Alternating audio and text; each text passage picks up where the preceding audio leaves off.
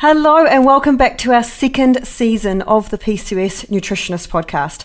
I'm Claire Goodwin. I'm a degree qualified nutritionist and exercise scientist, and I specialise in PCOS because I have been there myself as well, and I know just how frustrating it is trying to work out this whole complex hormonal storm that's going on in your body.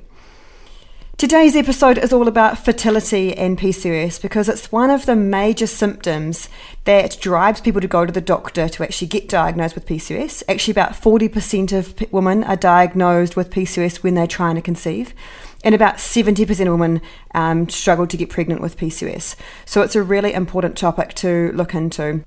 So PCOS does not mean that you're infertile. Okay, infertility or being infertile means that there is physically no way that you can get pregnant. Either that you're missing sexual organs, i.e. you're missing either your fallopian tubes, your ovaries, you'll never produce any eggs, or there is a physical reason why the egg and sperm cannot meet. Okay, that's really the definition of infertility.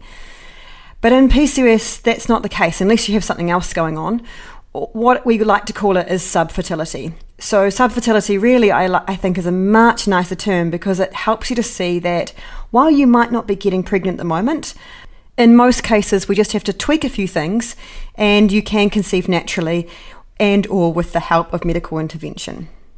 So this episode is a very, very timely one because I have been holding on to a really big secret for quite some time that I want to tell you about, and that is that I'm writing a book all about how to get pregnant when you have PCOS. I've actually already been working on this for quite a few months already, but if you've ever written a book before or know someone who has, you probably know that the process is quite lengthy in terms of, first of all, pitching your ideas to publisher and then writing a part of a manuscript and then working with editors and designers to design your book. So it's been in the works for a while, but I'm so excited to be able to share this information with you because I love this aspect of PCOS. I love working with my patients to help them get their periods back or get back ovulating or to figure out why they might be struggling with fertility, what the root cause of why they're not getting pregnant at the moment is, and what they do need to do to reverse that. And so in this podcast, we'll be going through some of the main areas, the 5 main areas that I would look at for any patient with fertility challenges and the process would go through to help to improve that. Fertility can seem like a very much of a dark art of medicine. You don't get a lot of information when you go to the doctor and you're struggling to conceive. Generally, you'll just get referred for a bunch of tests and or to other fertility clinics. And it can seem very much out of your control. So the intent of the podcast today is I want to give you back some of that control and help you to know yourself what to look for. What are the things that you should be figuring out what the root cause could be, and then how you could actually improve that root cause. So when I think about fertility, the analogy that I use is that baking a baby is very much like baking a cake. And I know that sounds quite simplistic, but it helps me to go through a bit of a decision tree or steps to figure out what might be going wrong. So I talk about the 3 fertile ingredients that you need to bake a baby. And just like a cake, the first thing you need is you need enough quality ingredients. Okay, so when we think about baking a baby, we need a sperm and an egg of good quality that's at the right size, it's big enough, you've got the quantity and quality that you need. Whenever you're looking through a recipe, you'll never not see a recipe that's got, you just need spinach. It'll be, well, how much spinach do I need? Do I need a cup? Do I need half a cup? Do I need baby? Do I need full spinach? What do I need? If you've ever tried making a cake with margarine instead of butter, then you'll know what I'm talking about when it comes to quality. Okay, it's got to have those same properties as what you need. So margarine doesn't quite have the fat quantity as what butter does. It's mostly filled with water, so the end result that you'll get is not quite going to be the same. Okay, so when we talk about quality and when it comes to fertility, we need the sperm to have good quality, and this is something that's often missed especially when it comes to something like PCOS, where they know that there's potentially an issue with your ovulation, or maybe your progesterone levels, which we'll talk about in a minute, not being quite right, and therefore contributing to infertility, they might miss the whole male factor. So in the book, I've got a whole massive section about sperm quality, and why even if you've had a sperm analysis done, why they might say, oh yeah, everything's normal, but actually the normal parameters that they're using for sperm quality are so low. They've set the bar so low that actually they're not what we would call optimal. They're just kind of like, okay, yeah, they might pass, but for example, the sperm morphology, which is a measure of how many sperm per sample have normal looking bodies, and those that have abnormal bodies, like 2 heads, 2 tails, a split tail, a stumpy tail, etc., versus those that have normal looking bodies. So the sperm morphology that they say is normal is only 4%. That means only 4% of the sperm in that sample have normal looking bodies. The other 96% have abnormal bodies, and that's where your cervix will actually filter those out and be like, nah, they're not okay. We're not taking any of those abnormal looking bods. Okay, so that's why I'm saying about they set the bar really, really low about what's normal, whereas a lot of studies have actually shown us what's an optimal level. So in the book, that's where I've got that whole chapter on what's actually optimal, and how if your partner's sperm is not optimal, what you can do to help improve that sperm quality.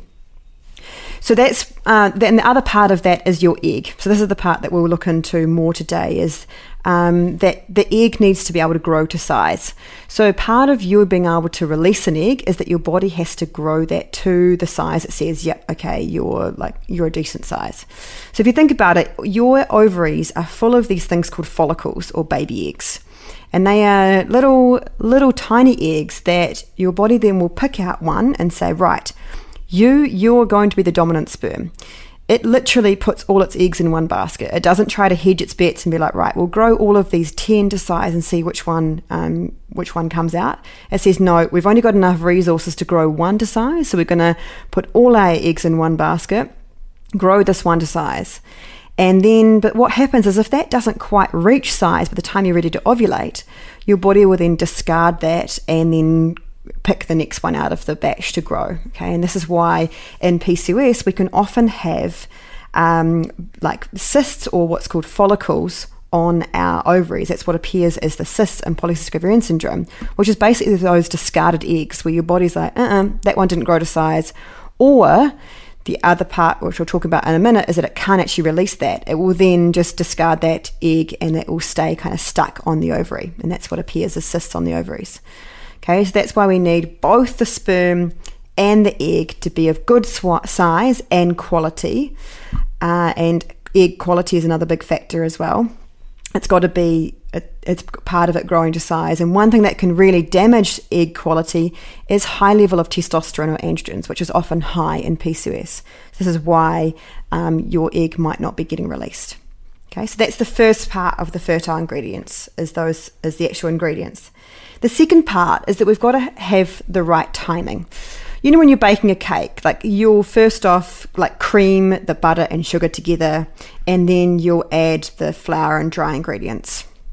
Whereas if you've ever tried making it, I distinctly remember when I was young, just reading through all of the ingredients, putting them all into the KitchenAid or blend that we had, and cake mix that we had, and then being baffled as to why they didn't turn out right. And my mum was like, did you read the instructions? And I was like, well, I just thought you put them all on together and then you put it into the cake tin. I didn't realise that it had to actually be in the right method. So it had to be first creaming that butter and sugar to give it the aeration, and then adding the dry ingredients once you'd sifted them and everything like that, and then putting it into the tin. So that's the same as when your sperm and egg are meeting, is that it's got to be the right timing. And that means that you have to have sperm waiting there in your fallopian tubes before you ovulate. i.e. you have to have sex or intercourse before you ovulate, so that you've got sperm waiting there for conception to actually happen. So a lot of people in PCOS miss this fertile window. This is what we call the fertile window, is having intercourse when you're actually fertile, which is when you've got, before ovulation, when you also have cervical fluid present. Now, cervical fluid is what acts as a jetpack to basically suck, or a riptide, to suck that sperm up through into your cervix and into the fallopian tube, where it's going to be there waiting for that egg to be released. Sperm, while good swimmers, are not amazing. And if you don't have that cervical fluid to help them, as that jetpack, they probably won't be able to swim and survive for long enough to get through the cervix.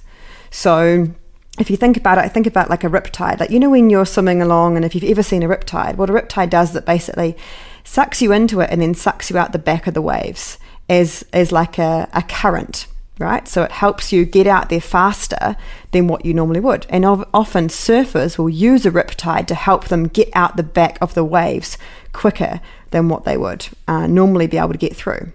Obviously, other swimmers, that can be dangerous for them, and they're not strong swimmers, but for those surfers who can use it to their advantage, it can be really advantageous.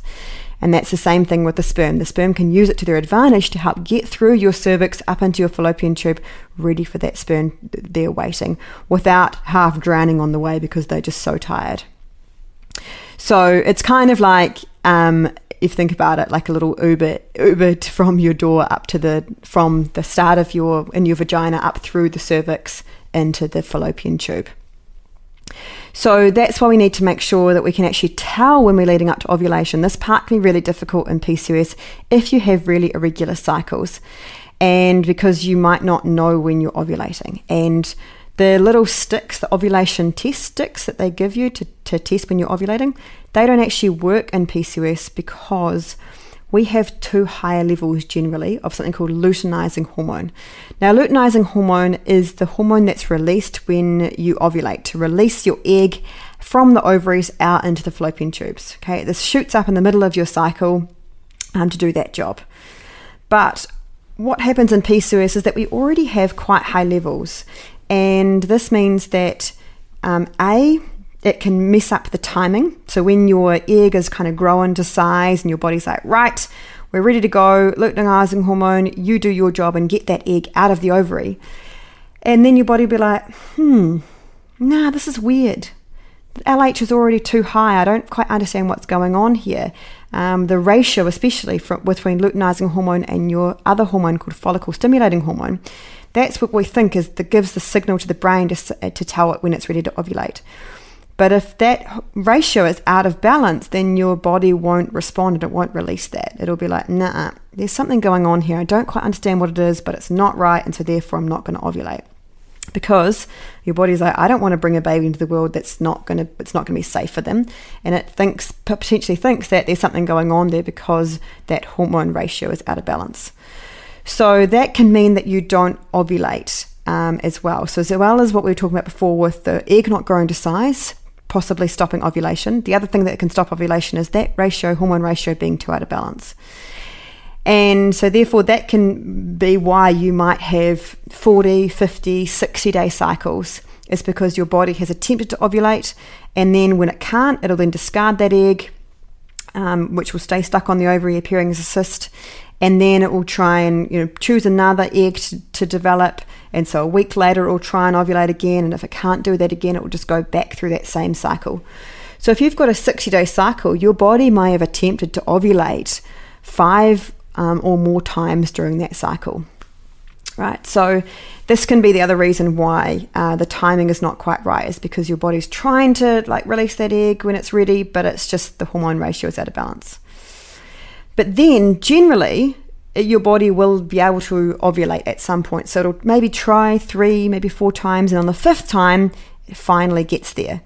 But unless you are understanding when you're actually fertile, say you're actually using the fertility awareness method of noticing your cervical fluid and or your temperature, you won't know when that time is right, and therefore you may miss the timing of your fertile window, which means that's why you don't get pregnant.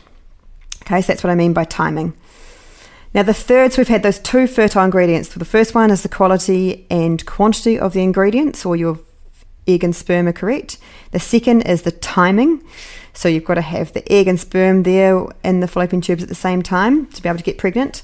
And the last thing is that in the baking analogy, you've got to have a tin, like a baking tin or a baking tray, whatever you're using. There's got to be something to put it into to put it in the oven, right? If you just tried pouring the batter from your KitchenAid straight into the oven, they will just end up in a pile on the bottom of the oven, creating horrific mess, and also not actually making a cake because it's not in the right shape.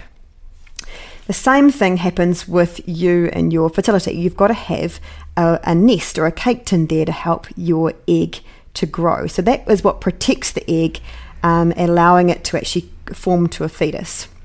So the nest or the cake tin for our egg is our uterine lining. Our uterine lining is what sheds and falls away when we get our period, right? So you've got to have that there in place long enough to actually protect that egg to create the fetus. So what happens is when the egg and sperm meet in the fallopian tube, that'll become fertilized, and then your egg travels down into your uterus and burrows into your uterine lining to create itself a wee nest. But it needs at least 11 days between when you ovulate and when you, at least before you get your period, to be able to do that, burrow in there and then signal to your brain, hey, I'm pregnant, don't shed the lining. Okay, it's like keep that nest intact, don't let it fall down. But if you don't have enough progesterone, then that lining will fall away and before the 11 days, and you'll get your period. So what might be happening is that you're actually, you're ovulating, you're timing sex correctly, but if you don't have enough progesterone to keep that nest intact, you then won't conceive. Or you won't make it to the 12-week stage, at which time the fetus starts to produce its own progesterone. So until that time, the fetus is reliant on you to produce enough progesterone to keep that nest intact. After the 12 weeks, it can start to produce its own progesterone. And that's why if you don't have enough progesterone, that can be a huge risk for miscarriage as well. So it can be a risk for you not getting pregnant, but it can also be a risk for miscarriage. Okay, so those are the 3 fertile ingredients. And whenever I'm working with a woman, I'll always look through those 3 and we'll use that as kind of a decision tree. So first of all, we'll check, is the egg growing to size? Is it being released, i.e. are they ovulating? Is their partner's sperm of good quality? And I generally check this at the same time as checking everything with women, because there's no point her then spending the next 6 months improving all her fertility if then we have to then go and spend another 6 months improving the partner's sperm quality as well. So just for time's sake, I'd rather do it all at the same time, and then they can both be working on their health goals at the same time. So that's the first thing I'd look at, is whether they are ovulating. And then the second thing would be, do they have enough progesterone to keep that nest intact and to prevent the potential or try and minimize the risk of miscarriage. So the way I do that is then if we find out, for example, okay, she's not ovulating. So that's when I will then implement a bit of a 5-step process to help to improve that, or help to... So maybe it's a couple of things going on here. Generally, what will happen is it's not just one thing. Generally, you might not be ovulating, but also you won't know how to time sex correctly. You won't know how to know when you're fertile, because we've never been taught this. And also, too, I want to make sure that you and the baby have the best possible chance and of a healthy pregnancy, and them have a healthy upbringing and a healthy adulthood as well. So I want to make sure that your health is optimal, to make sure that you can actually grow your baby to be the healthiest adult, and also that you're going to have a healthy pregnancy and not be completely wiped out by the end of it. Because in the nicest possible way, a baby is like a parasite. And the definition of a parasite is it will take what it needs for itself and have kind of complete disregard of the host, i.e. you. So when you're growing a baby, if you don't have enough nutrients, let's say you don't have enough iron, your baby will take what it needs and you'll be left anemic. And if anyone's had anemia, you'll likely know that you feel like a hot piece of garbage that's been run over by a steamroller 5 times, and that you can feel absolutely wiped out. And so imagine feeling like that, plus having a screaming newborn. You're getting 4 hours sleep a night maximum. It's not going to be a pretty picture. So that's why I go through this 5-step process, that you can A, get pregnant, but then also B, have a healthy pregnancy and a healthy baby. So the first step is trying to identify what the root cause is. So if we identify that someone's A, not getting a period, they're then not likely, or they're getting a really irregular period, it'll be that they are either not ovulating, or their body is trying to ovulate multiple times before it succeeds. So the root causes, I've talked about these a lot. This is in the first episode of the podcast in season 1. So go back and have a listen to that. But the main reasons why is, as I explained in there, is that genetics play a huge part in PCOS. We can't change those, but we can change our environment to help work with our genes rather than against them.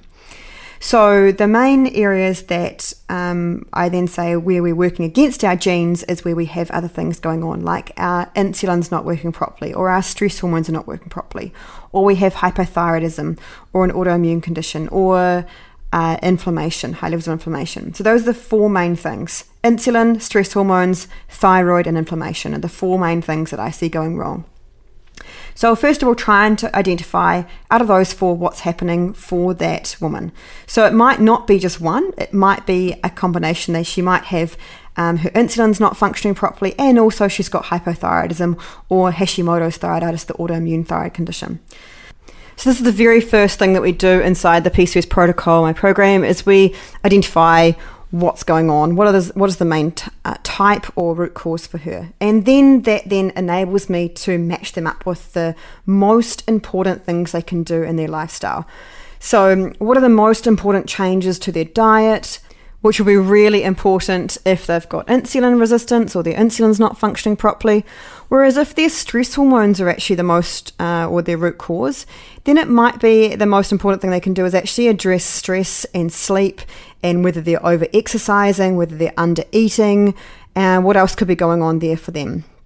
So that's why addressing that root cause is so important, is because we can then be super targeted at what we're changing.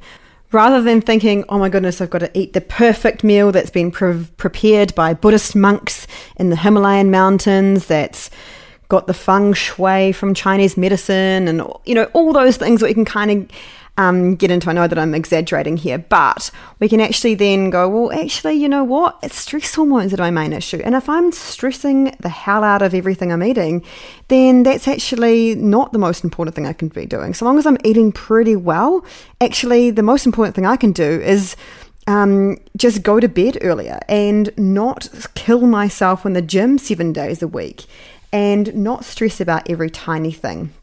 That's actually what's going to help me to get back ovulating. Whereas someone who's got some insulin issues, they're going to have to be a lot more careful about what they're eating because their body just doesn't tolerate certain foods the way that others would. So after step 1 is addressing the root cause, and then step 2 and 3 really would be addressing the most important factors from their diet and lifestyle pertaining to that type. So as I said before, if it's insulin, diet's going to be a massive factor, and especially things like reducing sugar intake, because sugar can be really insulin stimulating, i.e. makes your body produce more insulin, which is going to make your insulin resistance worse, which is mean that you're not going to ovulate or the egg quality is going to suffer. Whereas for someone, as I said, with stress hormones, it might be actually that we focus more on reducing those stress hormones down and making sure that they're eating enough and getting enough carbohydrates. So those are steps 2 and 3. Then step 4 is charting your cycles. And this is what I was talking about before with figuring out when your fertile window is. And that fertile window is when the pre-ovulation, when you have that cervical fluid present that can act as that riptide for your sperm, or for the sperm to get up to meet your egg. So a big part of this is called the fertility awareness method, and it is about understanding those signs and symptoms of when your body is about to ovulate and when it has ovulated. So one of the ways we can know when we've ovulated is measuring our basal body temperature. And this is measuring our temperature every morning, first thing before we get up at about the same time, just orally with a oral digital thermometer. First thing when you wake up in the morning, stick the thermometer in and then record down what that temperature is. And what you can see during your cycle is that you will have, once you've ovulated, your temperature will rise by about 0.2 of a degree. And that will then confirm that you have ovulated, because the hormone that you release after you've ovulated, progesterone, that increases your metabolic rate, which also increases your core body temperature. So that's why we then can use that as a sign that we have ovulated. But what that won't do is that won't help you actually time sex accordingly. That'll just confirm, ovulation has happened, congratulations. But what we can't do is we can't wait for that temperature rise to then time sex, because that's showing us that ovulation has already happened. And so if we wait for the temperature rise, it's too late. The egg has already been released, and the egg needed sperm waiting in the fallopian tubes ready for that egg to be released. So what we have to understand is we have to understand our other signs to show when we're leading up to ovulation. And that is our cervical fluid.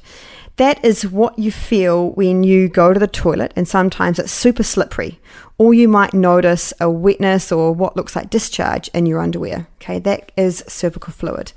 And that is a really good sign that you're leading up to ovulation. And it is what actually, as I said, what actually helps the sperm get through into this, through the cervix and into your fallopian tube. So that's what I've dedicated another chapter of the book to, is helping to figure that out. But there are also other great books out there if you want to get started on that now. Taking Charge of Your Fertility is one good book, or Fifth Vital Sign by Lisa Hendrickson-Jack. She's got a great podcast called Fertility Friday. Her book is also great at helping you to understand those fertility awareness signs and symptoms to help you time sex accordingly. And then once you've so you've got your temperature, you can see when your temperature rise has occurred, you can then count the days between that and when you get your period to check whether your luteal phase, that second half of your cycle, is long enough to allow the egg to go on and burrow into the lining before that collapses. If that's less than 11 days, we know that that's too short, and therefore you won't be able to conceive. Okay, so that's another reason why we chart our cycles. And then the fifth thing we do is make sure that you've got enough vitamins and minerals. And this is not just to help you to conceive, well, that's one of the big reasons. So vitamins and minerals and other, we call them nutraceuticals, basically other nutrients that help your body adapt in different ways. They can really help address that root cause. So say, for example, your insulin's not functioning properly. Then one vitamin that's really crucial for that, it's kind of a vitamin, it's part of the B vitamin family, it's called inositol, and that's been one that's been studied quite extensively in PCOS and has shown some really great results for helping to improve ovulation, improve quality of egg, reduce down your testosterone, which helps to improve the quality of the egg and therefore help you to conceive. This is because vitamins and minerals are essential cofactors in pretty much every reaction in the body, well, at least every reaction that I know of. So what I mean by that is that imagine that your body is like a manufacturing plant. So imagine it's manufacturing cars. So to make up a car, you need lots of different parts. So first of all, you need a wheelbase with 4 wheels. If there is not enough wheelbases, so say the factory makes 100 cars an hour. But if you've only got 40 wheelbases, then it won't be able to make 100 cars, right? It can only make 40. And so that's what we call a rate limiting factor. We can only make as much as we have enough parts. And so if you think of vitamins and minerals as like parts, and so if you don't have enough vitamins and minerals, that reaction won't be able to occur. And so, those vitamins and minerals that we know are essential for, say, our insulin receptor to work properly are things like inositol. There are also vitamin D, B12 and folate are all essential as well. So if we don't have enough of those, then it makes sense that our insulin won't be functioning properly or won't be able to work as quickly as what someone who does have enough of those vitamins and minerals. So a really simple way that we can help improve that root cause is by making sure that we're getting a lot of vitamins and minerals from our food. Now, yes, the supplements can help, but they don't replace getting them from your food as well. And that's because nature knows best. Like, I know it's cliche, but seriously, like, it just makes sense that nature would put together vitamins and minerals to help them be absorbed well by our body. So, and in a way and in a form that can be readily absorbed from our body, and we would be silly to think that we can manufacture that to be quite as effective as what nature can make for our body. So as well as maybe supplementing where needed, it's really important to get as many of them from our food as possible. So that would be eating a wide range of different foods that include lots of vegetables, also good quality animal products, so that'd be eggs and meats, Also, organ meats are a really, really, really big source of a lot of nutrients like vitamin A and choline, folate, so many of the things that we need, not just for our body to work properly, but to actually grow a baby. And I know that you'll probably barf when I talk about organ meats, and so do I, but you can get them and kind of slip them into foods in different ways, which is what I'm trying to do at the moment.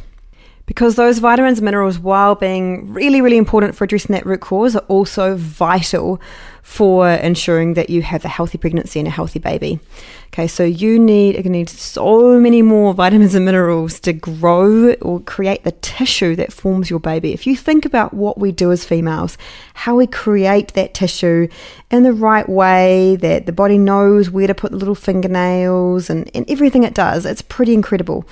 But what that comes with is it comes with an increased need for so many more vitamins and minerals.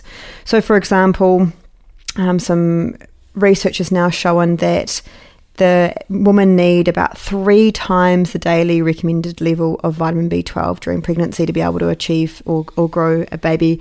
So that's an optimal level for optimal health for you and the baby, which is a huge amount. And vitamin B12 only comes from animal products, which is why people that are vegetarian or vegan especially, so vegetarian you can still get some from, say, eggs and things like that, but especially for people that are vegan, why they might want to think twice about that for while they're pregnant, just because it's very, very hard to get those recommended levels. And B12 is very, very important for growing, especially that neural tube, so the brain and spinal cord of the baby. And a lot of you will have heard of folic acid supplementation during pregnancy. And folic acid is actually the synthetic form of the natural vitamin folate or B9. Now, it's actually what you need is folate. You don't need folic acid, you need folate. But folic acid is actually supposedly converted into natural folate in the body, but actually about 30% of people don't have a gene or the gene that encodes for an enzyme to do that conversion, and so they will miss out on getting the folate they need, even if they're taking a folic acid supplement. So getting folate from leafy greens, and as I said, getting from liver or other animal products as well is really important. As is another vitamin called choline. Choline's another B vitamin, and it's like the forgotten little brother of folate. It is as important as folate in forming that neural tube, but it's just not talked about. So again, getting that from your food sources, and then also topping up with a prenatal or supplement to help with that as well. So as I said earlier, the goal is really not just to get pregnant, it's about having a healthy baby, having a healthy pregnancy so that you're not absolutely whacked by the end of pregnancy, because it doesn't just end there. You've then got to have enough vitamins and minerals to be able to breastfeed and not be exhausted during that as well. So that's why we focus on getting as many vitamins and minerals that we can from our diet, and then where we need them, supplementing, and then also using other what we call nutraceuticals, and these are things like herbs and polyphenols, things that we can't get from our diet. Herb would be like berberine, which is one that's really great for improving insulin sensitivity. A polyphenol would be something like green tea extract, which is again fantastic for improving insulin, but you can't just get from just drinking green tea. Same as resveratrol, which is a compound found in red wine, but you'd have to drink, I think it was 3,000 glasses of red wine to be able to get enough resveratrol, which I don't need to explain why that's a bad thing. So, those kind of compounds can help to improve or make our body more sensitive to insulin, but are not necessarily from our diet. So those are why in step 5 we need to address not only just our vitamin and mineral intake to make sure that we have enough to address that root cause, but also enough to grow the baby and be healthy, and also anything else that we can do that can potentially help just give our body a little bit more of a boost to address that root cause. So takeaway for you now is if you're either trying to conceive or you are thinking about it in the future, then the things that you need to do is go back and figure out what those fertile ingredients are and are they working. So as I said, you can do this even if you're not trying to conceive now, but you're thinking about this in, the next year, 2 years, or even 5 years. It doesn't really matter because the same principles apply. You don't have to try and get pregnant to be able to understand whether these fertile ingredients are working properly. So going back, the first one was making sure that you're ovulating, because that will then tell us a reason why you might not be ovulating is that you don't have those fertile ingredients. Your egg isn't working properly. And at the same time, get your partner to do a semen analysis and making sure they've got optimal levels of sperm, rather than just they pass the bar. So if you're ovulating, the easiest way to work this out is what I mentioned in step 4, is just taking your temperature every morning and seeing if you get that temperature rise. You need to go, and we'll do a more in-depth podcast on this later, but otherwise, if you want to go now and do some reading, as I said, I gave you the reference to those 2 great books that you can go and read, and I'll put them in the show notes as well to help you with that. And of course, there'll be a whole chapter dedicated to that in my book coming up later as well. So that will be the first thing to know if you're ovulating or not. If you are ovulating, then it will help you to time sex correctly, so making sure that you're timing correctly. And that was the second fertile ingredient, was the timing. If you're not ovulating, then that would be going back and figuring out that root cause.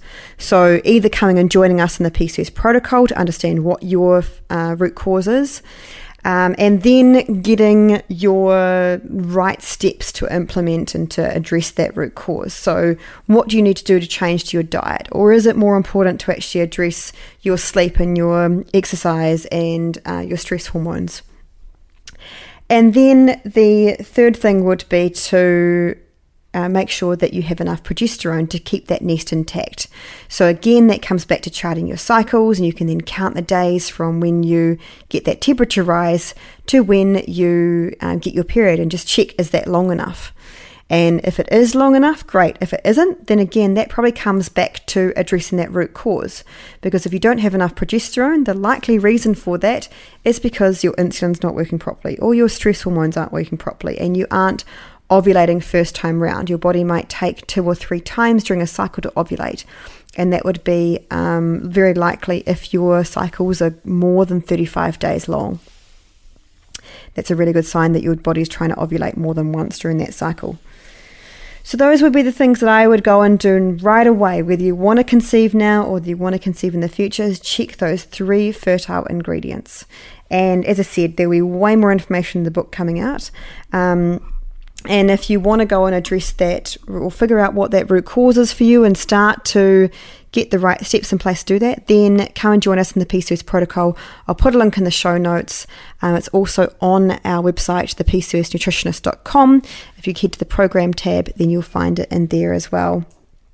But I hope that's helped you to understand a bit more about how fertility works, how to get pregnant, what could be going wrong, and especially where to look next. Because I think that while education is amazing and understand what's going on, really what we need to know is, what can we do now? Where can we start to look? So that you're not just reliant on your doctor or fertility specialist to tell you what you need to do, because often in PCOS, fertility treatments are not necessary.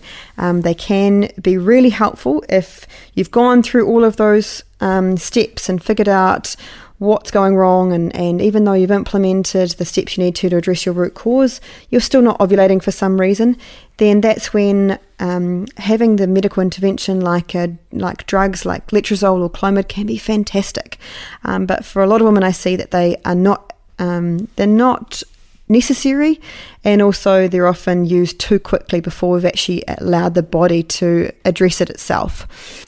So a whole chapter in the book I've dedicated to the different medical treatments for PCOS and fertility, what the research behind them is, what the efficacy is, when they're useful for, but also what the risks associated with them are, so that you know what you're signing up to when you are using them. And most importantly, you know what steps you can take to help your body get back ovulating or conceive naturally, and then you know where to go to next if that doesn't work for you. So thanks so much for letting me into your eardrums today. I trust that this podcast has been helpful for those of you trying to conceive, or those that want to understand a bit more about their fertility for future. Now, the book is going to be released later this year. I'll be able to come back to you shortly with exact dates on that. but I can tell you it will be later this year. The book will go into much more detail about everything we've talked about today on the podcast. But until then, I'll also have some follow-up episodes on fertility so that we can get more into the nitty-gritty about all of those different fertile ingredients. Thanks again for listening, and we'll see you all next week. Now stand by for our disclaimer. The information contained in this podcast has been prepared for the purpose of providing information, including about the PCOS nutritionist products and services, and is designed to support clients' overall wellness. It is not intended to provide medical advice or designed to rectify, treat, or cure any specific medical conditions or diseases. Nothing stated or shared in our podcast is intended to be and must not be taken to be medical advice. Please seek the advice of professionals as appropriate regarding the evaluation of any specific information, opinion, advice, or content contained in our podcast.